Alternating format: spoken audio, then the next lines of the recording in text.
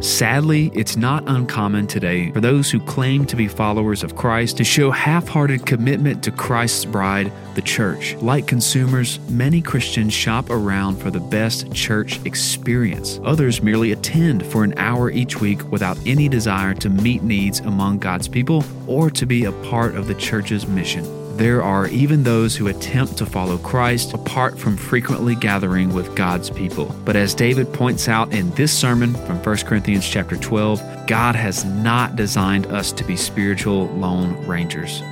Welcome to the Radical with David Platt podcast, the latest sermons from teacher, author, and pastor David Platt, delivered weekly. As always, you can find thousands of more free resources over at our website, radical.net, like our brand new 97-page resource called Mission Precision. In this downloadable PDF, David Platt examines 8 truths that are crucial to the church's mission. You can download this for free by visiting radical.net/mission precision. God has not designed us to be spiritual lone rangers. We are fellow members of Christ's body. For the sake of our own souls and for the sake of Christ's mission, every follower of Christ should be committed to a local church. Here's David Platt continuing the 12 Traits of a Biblical Church series with a sermon titled Membership from 1 Corinthians chapter 12.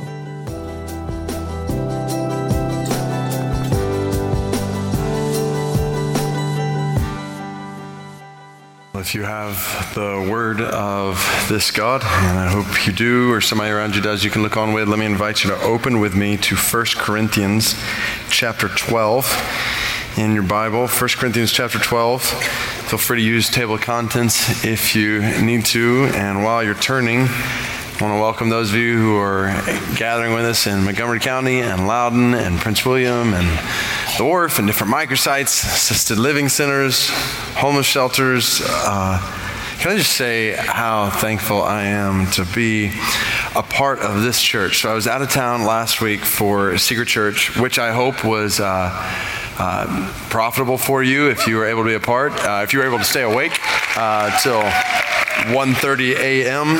I'm looking forward to, Lord willing, us hosting that here next year. But I was preaching elsewhere last Sunday, actually in a church where the pastor is a brother that I had the privilege of baptizing and discipling years ago. So it was joy. As I was preaching there, God moved powerfully in those services, but I just really missed being here and couldn't wait to get back. I just thank God for the privilege of belonging to this church with you, which is so, it's actually, I say that because that's what we're diving into today. So membership in a local church. So there she was. I was the first girl that I'd ever asked out on a date. I've given some of the background before. I was a junior in high school and had not had much success on the relationship front. Truth be told, had no success on the relationship front until this one girl came to church camp and word got around that she thought I was cute. And I thought, there's a girl who thinks I'm cute, so what do? I start talking to her. I get the nerve up to ask her to go out with me and some friends. She says yes. We start dating, kind of, mostly in settings where we're hanging around with our friends. And everything was going well until one phone conversation when I decided I was tired of having to talk on the phone like every night. I had other things going on in my life, right? So I told her on the phone one night that God, my family, and my schoolwork were more important to me than her. Yes, I said my schoolwork, which I would maintain today was the right priority in my life at that point, but needless to say, she was not too thrilled, and our dating experience quickly came to an end. I was fine with that until she started dating a close friend of mine, at which point I began wondering what in the world was I thinking. I had totally blown it. Sure, I had plenty of schoolwork to do, but that wasn't comforting me in that moment. So, thus began the process of getting to know this girl all over again, slowly becoming good friends with this girl, eventually best friends with this girl, and eventually marrying this girl. So, needless to say, my bride is patient with me. But what about the bride of Christ? So it's often said that Christians approach churches like dating. In our contemporary church culture, we've developed a practice where we hop from one church to the next. We attend a particular church based on how we feel that particular Sunday morning. And then on some, maybe many Sunday mornings, we just substitute other activities for church in our lives. We come and we go to this church or that church. After all, we're Christians. That's what matters most. We're part of the church around the world. So why would we need to commit our lives to a church? And what's the point of becoming a member of a church? So you can vote in business meetings? That doesn't seem to be worth it. So we date the church, sometimes different churches. Sometimes we date the church for years, never really committing to one. And I think there's a lot of reasons why we date the church. On one hand, we're pretty independent people. We live in a very individualistic culture. We are self-made, self-reliant, self-sufficient people. The thought of mutual commitment and submission and accountability in a church seems foreign, quite honestly frightening to many of us. Truth be told, a lot of us are skeptical of the church. I'm guessing many of you have experienced hurt in the church in the past. Maybe you've been burned in some way and you're pretty guarded as a result. Many, if not most of us, are skeptical of any institution these days. You look around the world, and sadly, you look even at the church, you see scandal, you see corruption, you see abuse. So even the thought of commitment to an institution like a church feels scary for those who aren't followers of Christ.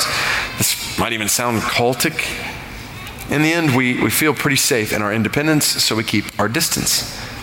We date the church because we're independent, because we're indecisive. Sometimes we date around different churches because we can't decide on the one we really like. It's like the consumer mentality applied to church. We're shopping for the best possible package for the best price on Sunday morning. I like the music here, but I like the preaching there. Or I don't like the preaching there, but I like the kids' programs.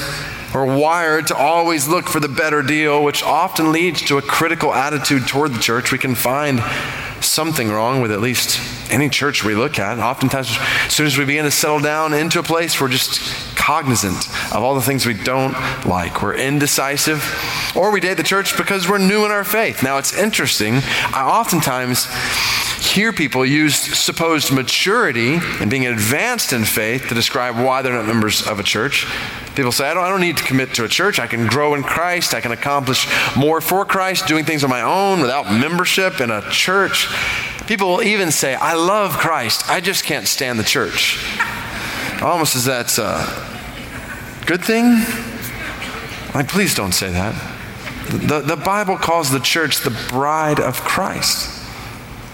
Like, men, what would you think if I came up to you and said, you know, I love you, bro, but I ever told you I just can't stand your wife? Would you take that as a compliment? The Bible calls the church the body of Christ. My husband, what if your wife came up to you and said, honey, I love you, but I just need you to know I can't stand your body. Like, that's not an advanced thing to say in a relationship. Sometimes we date the church because our view of the church is incomplete. Like many people today have reduced the church to a place you go to hear a sermon. You don't really expect much more than that, so you wonder, why would I need to commit myself to that? Others date the church because we're inundated by all kinds of things. There's pressure from work on Sundays, pressure to have your kids in this or that sport or travel team, or our lives are full and we try, but it feels like the church can just so easily get choked out because our lives are tied up in all sorts of things. In the end, I think maybe many people are just plain indifferent. Like many of us have never really thought about why committing yourself to a church would be that important. And if that's you, I don't blame you, because I think churches have contributed to this. We've not really held membership in a church very high in our day. It hasn't always been that way. There have been times in church history where membership in the church was highly valued and extremely important, but not today. Like we mentioned, what does membership really mean? Voting in a meeting, is that all? And if it's more than that, a lot of people aren't really interested in more than that kind of commitment. The name of the game in the church today is to make it as easy as possible for people to follow Christ and be a part of a church. So don't ask for a major commitment to either. That's why any church growth expert would say the last thing we should be talking about is church membership today, unless we're hoping to decrease ours. But my aim in the next few minutes is to show us that this kind of thinking is actually out of step with God's word. Today, I want to show you in the Bible that committing yourself to meaningful membership in a local church is actually critical to your life as a follower of Christ. Critical. Like, I want to help you begin to think about why commitment to a church should be a high priority in your life. One that actually shapes your other priorities. I want to show you a picture of the church that I hope in the days to come will shape the way you think about work and sports and parenting and a million other things in your life. And pastorally, I want to show you how, amidst inevitably busy lives and families, commitment to the church is designed by God to be a revolutionary reality in your life and your family. And even as I say that, I know that there are some of you here today and at other campuses who are new to the church. Maybe this is your first time in church. Maybe for the first time in a long time you're here. Maybe you're not even a follower of Christ right now. And I want you to hang with me as we talk about commitment to the church. And my hope is that you will see a picture of community that you want in your life and your family. So this is the 6th of 12 traits of a biblical church we're looking at during the first half of this year. We've seen how biblical preaching and teaching, evangelism, discipleship, prayer, and giving are traits of a biblical church. Today, I want us to see how biblical membership is an essential, in fact, I would say is one of the most essential traits of a biblical church. Today I want to show you, so if you're taking notes, that biblically, followers of Christ are not church avoiders or attenders, hoppers or shoppers. That biblically, followers of Christ are church members. So let's read starting in 1 Corinthians chapter 12, verse 12. So we're going to read God's word here, and I want you to count. So a little activity here, a little audience participation. Count, maybe even circle in your Bible every time you see one of 3 words. So look for these words, either member or part or body. Member or part or body. Look for those 3 words and circle or count every time you see them. So this is God's word to us. 1 Corinthians chapter 12, verse 12. For just as the body is one and has many members, and all the members of the body, though many, are one body, so it is with Christ. For in one Spirit we were all baptized into one body. Jews or Greeks, slaves or free, and all were made to drink of one Spirit. So we're already seeing body and members. Keep looking for part as well. For the body does not consist of one member, but of many. If the foot should say, because I am not a hand, I do not belong to the body, that would not make it any less a part of the body. And if the ear should say, because I am not an eye, I do not belong to the body, that would not make it any less a part of the body. If the whole body were an eye, where would be the sense of hearing? If the whole body were an ear, where would be the sense of smell? But as it is, God arranged the members in the body, each one of them as He chose. If all were a single member, where would the body be? As it is, there are many parts, yet one body. The eye cannot say to the hand, I have no need of you, nor again the head to the feet, I have no need of you. On the contrary, the parts of the body that seem to be weaker are indispensable. And on those parts of the body that we think less honorable, we bestow the greater honor. And our unpresentable parts are treated with greater modesty, which our more presentable parts do not require. But God has so composed the body, giving greater honor to the part that lacked it, that there may be no division in the body, but that the members may have the same care for one another. If one member suffers, all suffer together. If one member is honored, all rejoice together. Now you are the body of Christ, and individually members of it. All right, I don't know if you were able to keep count, but I count 36 different times in 16 short verses where Christians are referred to by God as members or parts of a body. This is how God in 1 Corinthians 12 describes Christians as individual members of a greater body, where everybody has a different part to play in that body. It's a beautiful picture of the church and the part every follower of Christ plays in it. Now, It's at this point that I will often hear followers of Christ say, yeah, I'm part of the body of Christ, meaning the global body of Christ. That's what the church is, a capital C church. Everybody who believes in Christ is a part or a member of the church, the global church. And that's what's most important. But is that what the Bible teaches? I don't think it is. Let me show you 3 reasons why biblically followers of Christ are not just members of the global church. I want to show you 3 reasons why the Bible actually expects followers of Christ to be members or parts of a local church. Follow this. 1, see how the Bible expects followers of Christ to identify with and belong to a local church. The Bible expects every follower of Christ to identify with and belong to a local church. So here's what's interesting. The primary word for church in the New Testament is ekklesia. That's the Greek word that literally means gathering. It refers to a gathering of believers. And yes, there are times when the New Testament refers to the gathering of all Christians, not just in the world, but in the history of the world as the global church.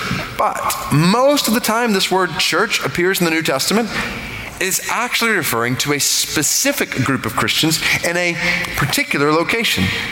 In fact, out of 114 times that we see ekklesia in the New Testament, this word for church, 114 times, at least 90 of them refer to specific local groups of believers. Let me show you a couple of examples. Turn with me back to 1 Corinthians chapter 1.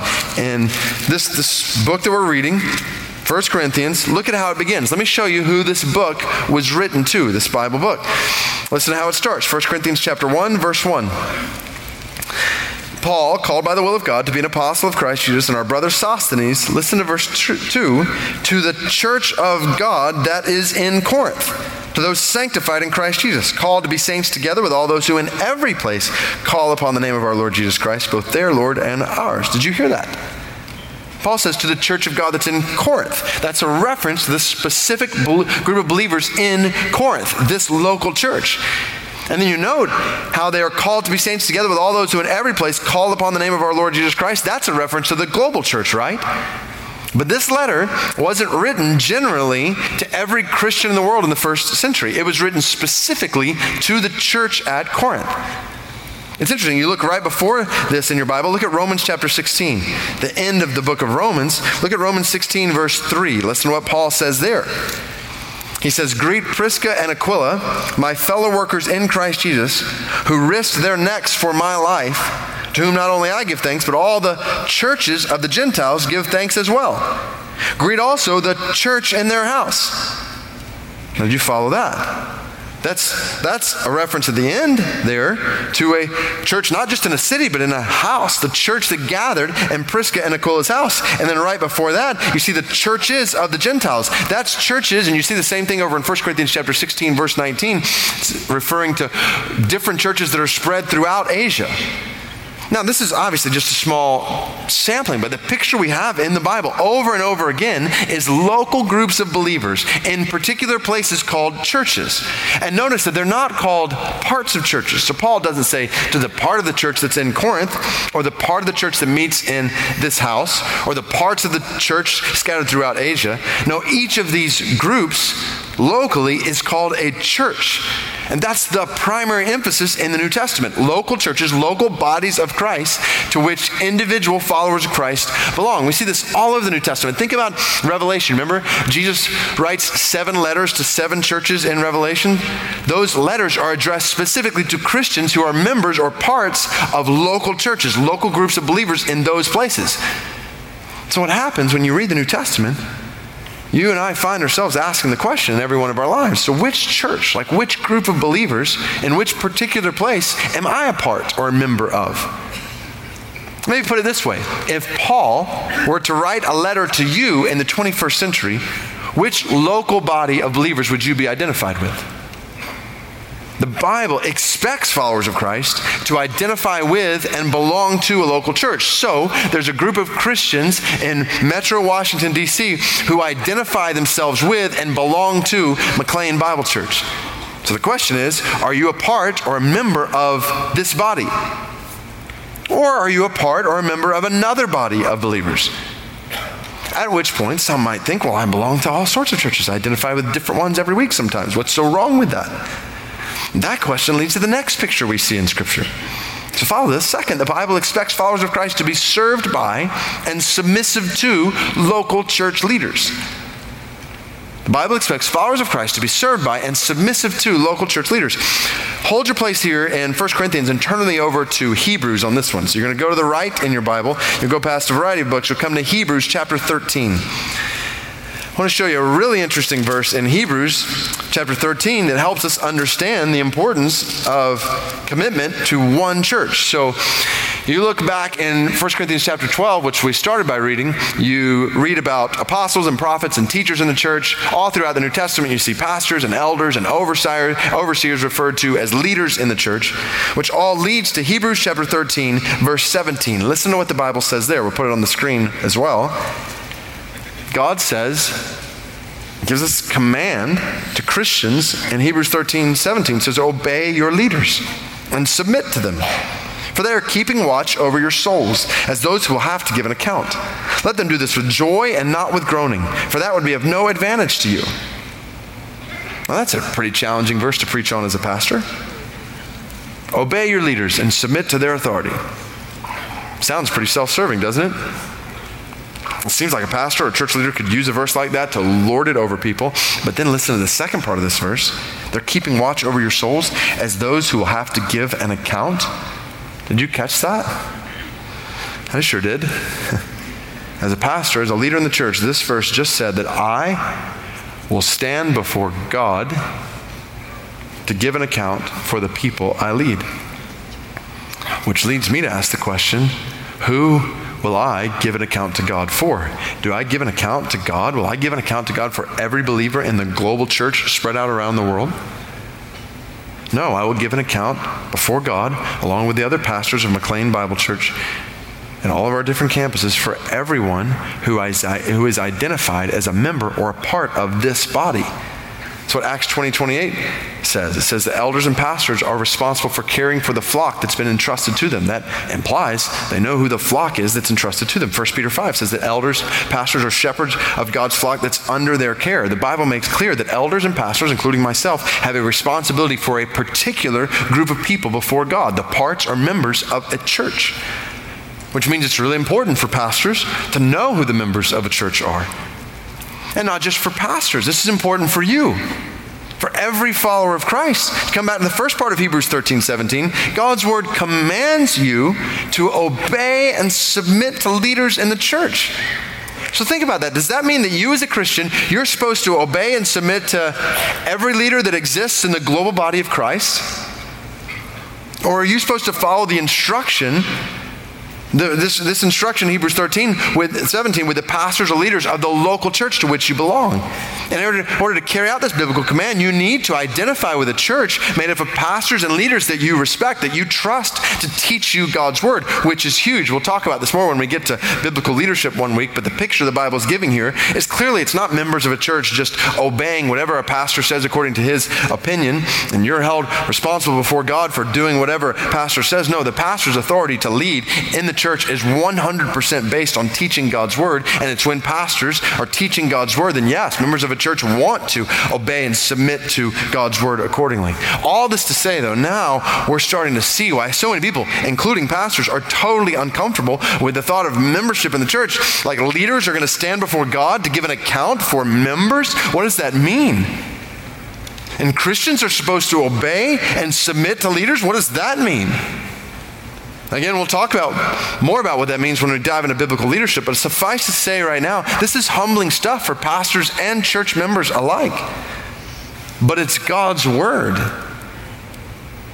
And in order for Hebrews 13:17 to be a reality in your life, then it's necessary to identify yourself as a part of a church, a member of a church. And this gets all the more humbling when you see one more way that God in his word expects followers of Christ to be members of a local church. Number 3, the Bible expects followers of Christ to yearn for and yield to local church accountability. And just so you know, now the Bible is taking things way over the top. The Bible expects followers of Christ to yearn for and yield to local church accountability. So now come back with me to 1 Corinthians, but not chapter 12. Go with me to 1 Corinthians chapter 5. We're going to look at this topic more in depth when we look at biblical accountability as a specific trait of a biblical church. But let me just give you a teaser. In 1 Corinthians chapter 5, look at verse 1. So Paul, in this letter to the church at Corinth, this identifiable group of believers in Corinth, he says, chapter 5, verse 1, "It is actually reported that there is sexual immorality among you, and of a kind that is not tolerated even among pagans. For a man has his father's wife, and you are arrogant. Ought you not rather to mourn? Let him who has done this be removed from among you." So to explain what just happened here, Paul just told the church at Corinth, you have a member in your midst who is having an affair with his dad's wife. And he says, this is sin. This man refuses to repent. So what does Paul say? Into verse 2, Paul says, remove him from among you. You jump to the last couple verses in the chapter. Listen to verse 12. What have I to do with judging outsiders? Is it not those inside the church whom you are to judge? God judges those outside. Purge the evil person from among you. Do you see what's happening here? And you realize, follow this, 1 Corinthians 5 is only possible if you have an understanding of membership in a local church. So here in the church of Corinth, you have people who are identified as being inside the church and people who are outside the church. You have members of the church, not members of the church. And there comes a point, if a member in the church continues in willful, blatant, deliberate, unrepentant sin, they need to be removed from membership in the church. Which is exactly what Jesus himself taught the church to do. We don't have time to turn here today, but I'll put it on the screen. Listen to Matthew 18, 15 through 17. Jesus says, if your brother sins against you, go and tell him his fault, between you and him alone. If he listens to you, you have gained your brother. But if he does not listen, take one or two others along with you, that every charge may be established by the evidence of 2 or 3 witnesses. Now follow this. If he refuses to listen to them, tell it to the church. And if he refuses to listen even to the church, let him be to you as a Gentile and a tax collector. In other words, so follow this, if a brother is unrepentant in sin, and they won't turn after private correction between 1, 2, or 3 people, Jesus says, tell it to the church. So what does that mean? Does that mean tell it to the entire global body of Christ? No, that means tell it to the members, the other parts of that man's church. And then if he refuses to listen, even to the church as a whole, then you remove him from the church as a whole. Now, we're going to talk more about this trait of a church a few weeks from now and what is sure to be a politically incorrect Sunday, but it's pretty clear that these passages are showing us a biblical expectation.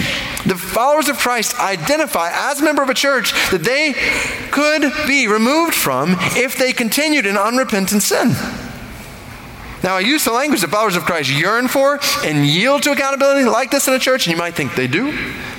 And the answer, biblically, practically, and personally, is absolutely we do. Think about it. I think about my life. If I am wandering off into unrepentant sin in a way that will destroy my life or my marriage or my family or the reputation of Christ, then I want brothers and sisters in my life who will warn me not to go that way. I long for, yearn for a church, people that will love me enough to call me back when I wander away from Christ, which I'm prone to do in my sinfulness. And so are you. This is part of how the Bible defines being a member of a church. Membership means saying, I yearn for this and yield to this from others, and I will carry this out with others. I will pursue others in love, because it's one of the most clear ways we care for one another in the body of Christ. We'll talk about that more in the days to come. And this accountability, it's not even just between one another. There's other places in the Bible where we see that members of the church together are accountable before God. According to Scripture, church members are accountable for choosing and appointing leaders who honor God and are good for the church. Acts 6, 2 through 6. Church members are accountable for making sure the gospel is being preached in the church. Galatians chapter 1, verse 6 through 9. 2 Timothy chapter 4. Church members are accountable for commissioning missionaries from the church. Acts 13, 1 through 3. And you put all that together, you realize the Bible is flying straight in the face of American individualism and all of our skepticism. And to be honest, straight in the face of much of our contemporary church culture, and is begging every follower of Christ in this room and other campuses to ask the question, where are you committed as a member or part of a local church? Not even just where's your name on a roll somewhere, or where do you attend worship and listen to a sermon. No, where are you committed to gathering together every week you can with a group of believers where you are mutually submitting to the Word of God and to one another, where you're giving together, caring for one another, taking responsibility for helping the other members of that body grow in faith, basically carrying out the functions that we see in Scripture of a church together. And that is what church membership is. If you're taking notes, biblical membership is a meaningful commitment to following Christ together in a local church. And the church, by the design of God, a church is made up of members who are committed to one another like this, which is huge. Again, the more I was praying for and preparing for today, I just couldn't help but to think about all the people, even sincere followers of Christ, who view church today as merely a service you attend, where you sit next to people you may not even know very well, then you walk away and just try to follow Christ on your own. This is not what God has designed the church to be. And this is not what God has designed for you to experience.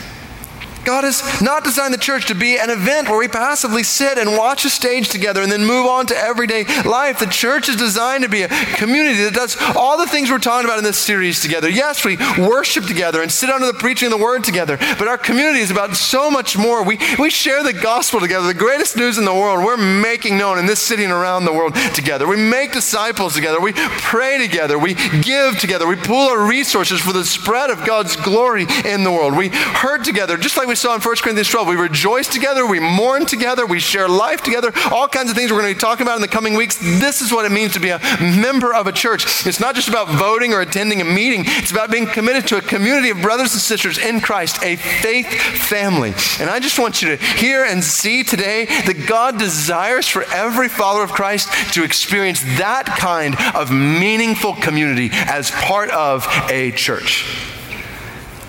And if that's under the banner of McLean Bible Church and all of our campuses, that is great. We would love for you to be a part, a member of this faith family. Or if God is leading you to be a part of another Bible-believing, gospel-proclaiming church, that's great. It's great. And if that's the case, you are obviously welcome to worship here periodically. But we would encourage you to be committed to that local church where you are a part. The point is to commit somewhere. And don't date the church. Commit to a church. And when you do, so follow this. Here's what will happen. What happens when we leave church dating behind? One, you experience God's love in your life in greater ways than you ever could alone. Experience God's love in your life. And I say this in part because it's right after 1 Corinthians 12 that we see one of the greatest chapters in all the Bible and all of written literature on love, the beauty of love, 1 Corinthians chapter 13. And it's right after 1 Corinthians 12 for a reason, because that kind of love is experienced in the context of life with other members of the body of Christ. Oh, see, your life and your experience of God's love is incomplete without the body of Christ around you like that. That's the whole point of the imagery in 1 Corinthians 12. On your own, without other members of the body of Christ around you, you're like a hand without a foot, or like an eye without an ear. And God has designed the local church to be a place where you experience the fullness of His love in your life. Now, even as I say that, I mentioned earlier, I know that some of you in the past have experienced hurt in the church.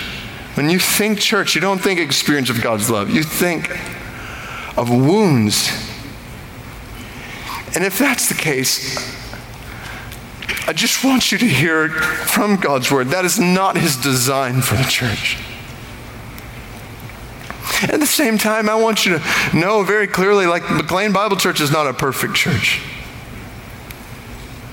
You may be able to try to find the perfect church, but if you join it, be sure it won't be perfect anymore.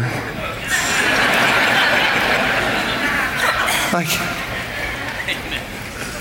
the church is made up of a bunch of messed up people. I'm looking at all of you. Like, But that's the point, right? Like, it's not where a bunch of perfect people come together and everything's just perfect. And no, I mean, Jesus didn't love us because we were perfect. He loved us despite our many imperfections. And so it makes sense for imperfect people saved by incredible love from God to show that kind of love to each other. But here's the question, right? How will we display the glory of the one who sacrificed his life for the church if we sacrifice nothing for the church? How will we display the beauty of the bride of Christ if all we do is date the church and constantly look for something better to come along that appeals to our preferences? Know this. This is God saying he wants you to experience a depth of love in community with other brothers and sisters in Christ in a church, and not just you. So follow this. When you commit to a church, other Christians experience God's love through your life. So being a part of a church is a good reminder every week that your Christianity is not just about you. That you were designed by God to love others in committed community in the body of Christ. And you, follow this, you, right where you're sitting right now, are critical to that kind of community in a church, like every single one of you. Don't miss the picture in 1 Corinthians 12. A church without you is handless, or footless, or eyeless, or earless. Don't underestimate the role that every follower of Christ has in the church. God has given you gifts for the building up of the church. God has designed for you and your membership and participation in the church to be a reflection of his love for other people. There are hurting people in the church and they need you committed to them, not dating them in and out, sit next to them and then kind of move on with life on your own. And not just other Christians. When you commit to a church, non-Christians see God's love for them. You say, what do you mean? Think Jesus' words in John 13:35. By this all men will know that you are my disciples if you what? If you love one another. John 17, same picture. Our community as the church is designed to be a witness to the world. God has designed our community together in the church to be a display of his love in the world, such that, according to God's design, when the world sees a sacrificial 1 Corinthians 13 like love that people have in the church for one another, the world will be drawn to Christ. We've said already, oftentimes that's not what the world sees in the church, which is why we want to work to make that change. We want to love one another so well that non-Christians will look at McLean Bible Church and see the power of God's love at work. Which leads to the whole last benefit, ultimate benefit of commitment to a church. So you experience God's love, others experience God's love through you, non-Christians see God's love for them, and ultimately when you commit to a church, God receives the glory he deserves. Amen. Follow this. This goes totally against the grain of the way we are wired to think. And in our individualistic culture and even in church. Follow this. God's glory, Christian, is displayed most clearly not through your individual commitment to Christ. God's glory, according to the Bible, is displayed most clearly through a community's commitment to Christ. All throughout the Old Testament, yes, God's drawing individuals to himself. Ultimately, he's drawing people to himself. In the New Testament, that people is called the church. Jesus did not die just for you or just for me. He died for the church. So get the picture. Followers of Christ in this room and other campuses, like your purpose in the world is so much larger than your individual life. You were made for a community that is united together in Christ to show his love to the world. A community made up of people different from you, from different backgrounds, with different gifts and different skills and different passions than you, different people who uniquely come together in Christ to display his greatness to a watching world. You know why I'm so thankful to be a part of this church? Because of the members across this church. The community God has formed here uniquely that's unlike anything else in the world. I was thinking about this week as I was preparing. So just introduce you to some people. I think about Lydia out at Prince William. Actively involved in Rock student ministry, teenager. Lydia invited 2 friends at different times to Rock Camp. Both became followers of Christ. She asked another friend to help do translation during Turkey outreach. Through the process of translating the gospel over and over again, that friend came to Christ. Lydia and another friend, her friend's dad, recently committed suicide, so Lydia and her friend just got approval to start a mental health awareness club at their school. She and her family are reading through the entire Bible together. Lydia and her siblings were baptized last Sunday. Then you have Cheryl out at Prince William. Cheryl has a really hard background, has experienced horrible abuse. Then over a year ago, she was robbed and assaulted in her driveway one night. She's been through surgeries, still suffers from double vision and migraines. She's in the middle of this picture. Every Sunday, she's a greeter out of Prince William. She's involved in ministry to those who suffered abuse and grief like her. She and her husband are constantly sharing the gospel with anybody who will listen to them. I think about Jennifer and Ed out at Loudon. They've been members at McLean for close to a decade, serve in Access Ministries. They've been in mission trips, on mission regularly among poorer parts of Loudoun County. I think about Eric and Linda out at Loudon, also been members at NBC for years, actively involved together in discipling teenagers there. Eric actively discipling men in the church. I think about Alan out of Montgomery County, has worked for U-Haul for years, started local, now serving in corporate while continuing his education, helped get Christianity 101 online a few years ago, faithfully teaches the word out at MoCo, and by the way, ladies, he is single. I think about Ana Paula at Arlington from Brazil, a student, became a member at NBC because she wants to hear the gospel preached regularly. She wants to worship God freely, and she wants to be a part of authentic community that's praying together and investing in each other's lives.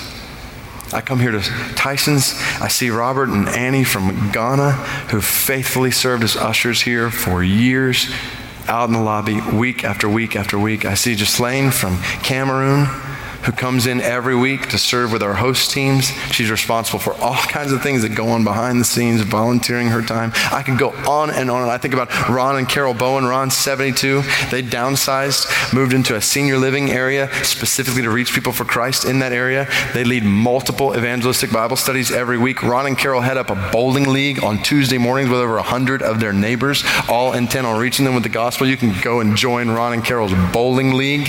Is this not incredible? Like the members, the parts that make up McLean Bible Church. And I look, and this is obviously a tiny sampling, but I just think, where else in the world do Lydia King, Cheryl Stokes, Jennifer and Ed Green, Eric and Linda Florence, Alan Lane, Anna Paul Silva, Robert and Annie Okine, Ghislaine Madame, Ron and Carol Bowen, where do they come together in community? Do you see the beauty here? Like, we're the church, a visible expression in this area of the global body of Christ. And we've joined together on a mission to show God's love to each other and to spread God's love in the world. Why would any follower of Christ not want to be committed to that kind of community?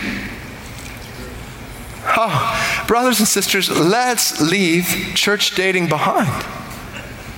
Let's commit ourselves to a local body of Christ and lock arms together for His glory in the world around us. Now, here's the deal. We're diving into this word today, and I know the statistical realities. A relatively small number of you here and in other campuses listening right now have actually identified as members of McLean Bible Church. And usually when I show something in the Word, when we see something in the Word, like pastorally, I want to call us to obey that word immediately. But today is kind of an exception, kind of. Because once we get through this 12 traits series, we want to more fully incorporate all 12 of these traits in our membership process, which means we're going to be strengthening that membership process in the days ahead. In addition, we're not ready administratively for thousands to jump into that process today. So you might want to wait and walk through that membership process once we've made some of those adjustments. And I will let you know when that happens. We're going to have a big push for membership at that point. But for now, so first, like if you want to go ahead and walk through that process, now by all means, feel free to do so. Like you will not be sinning in doing so. That would be a good thing. Just know we'll be strengthening that in the days to come, just for your awareness. Regardless, second, I want to encourage you if you're a follower of Christ, to decide as soon as possible what local church, what body of Christ you are going to be committed to in your life, your family. And if that is somewhere besides McLean Bible Church, then let me encourage you to commit your all to whatever body of Christ is preaching, living according to God's word.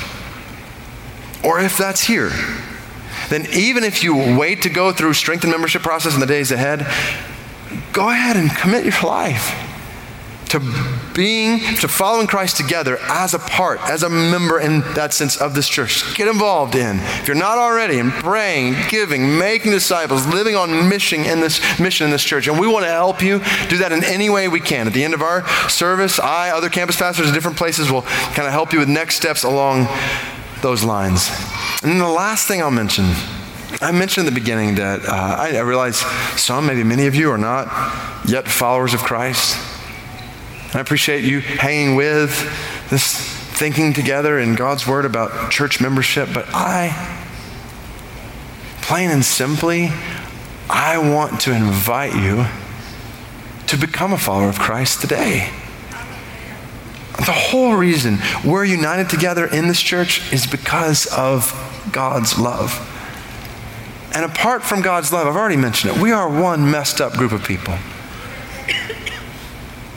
But the good news is God loves messed up people. We're not looking for people who have it all figured out. None of us claims to have it all figured out. We do know this, though. We know that God loves us so much that he sent his son to live the life of perfect obedience to God that we could never live.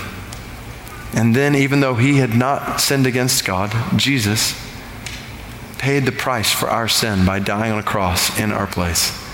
He died for all of our imperfections, all of our sin, all of our rebellion against God. And the way that's played out in our lives, Jesus paid the price for it all on the cross. And then he rose from the dead in victory over sin and death, so that anyone who puts their faith in him as Savior and Lord is forgiven of all their sin and reconciled to him forever, to be his sons and daughters, brothers and sisters together in Christ. This is what it means to be a part of the church. Don't think, what do I have to do to clean up my life in order to be a part of the church? No, it's not based on what you do. It's based on what God and his love has already done for you. And we invite you, if you've never put your faith in Jesus like that, we invite you to put your faith in him today. And as you do, we invite you to be a part of this family of faith. Thanks for joining us today on Radical with David Platt. If you'd like to watch this full sermon or hundreds of other sermons, interviews, articles, and podcasts, it's all available free to you at radical.net. And if you're in the Washington, D.C. area and would like to hear David in person, you can make plans to visit McLean Bible Church, where David serves as teaching pastor. You can learn more about McLean and find a campus close to you at mcleanbible.org. I'm your host, Thomas Bowen, and until next time, join us at radical.net.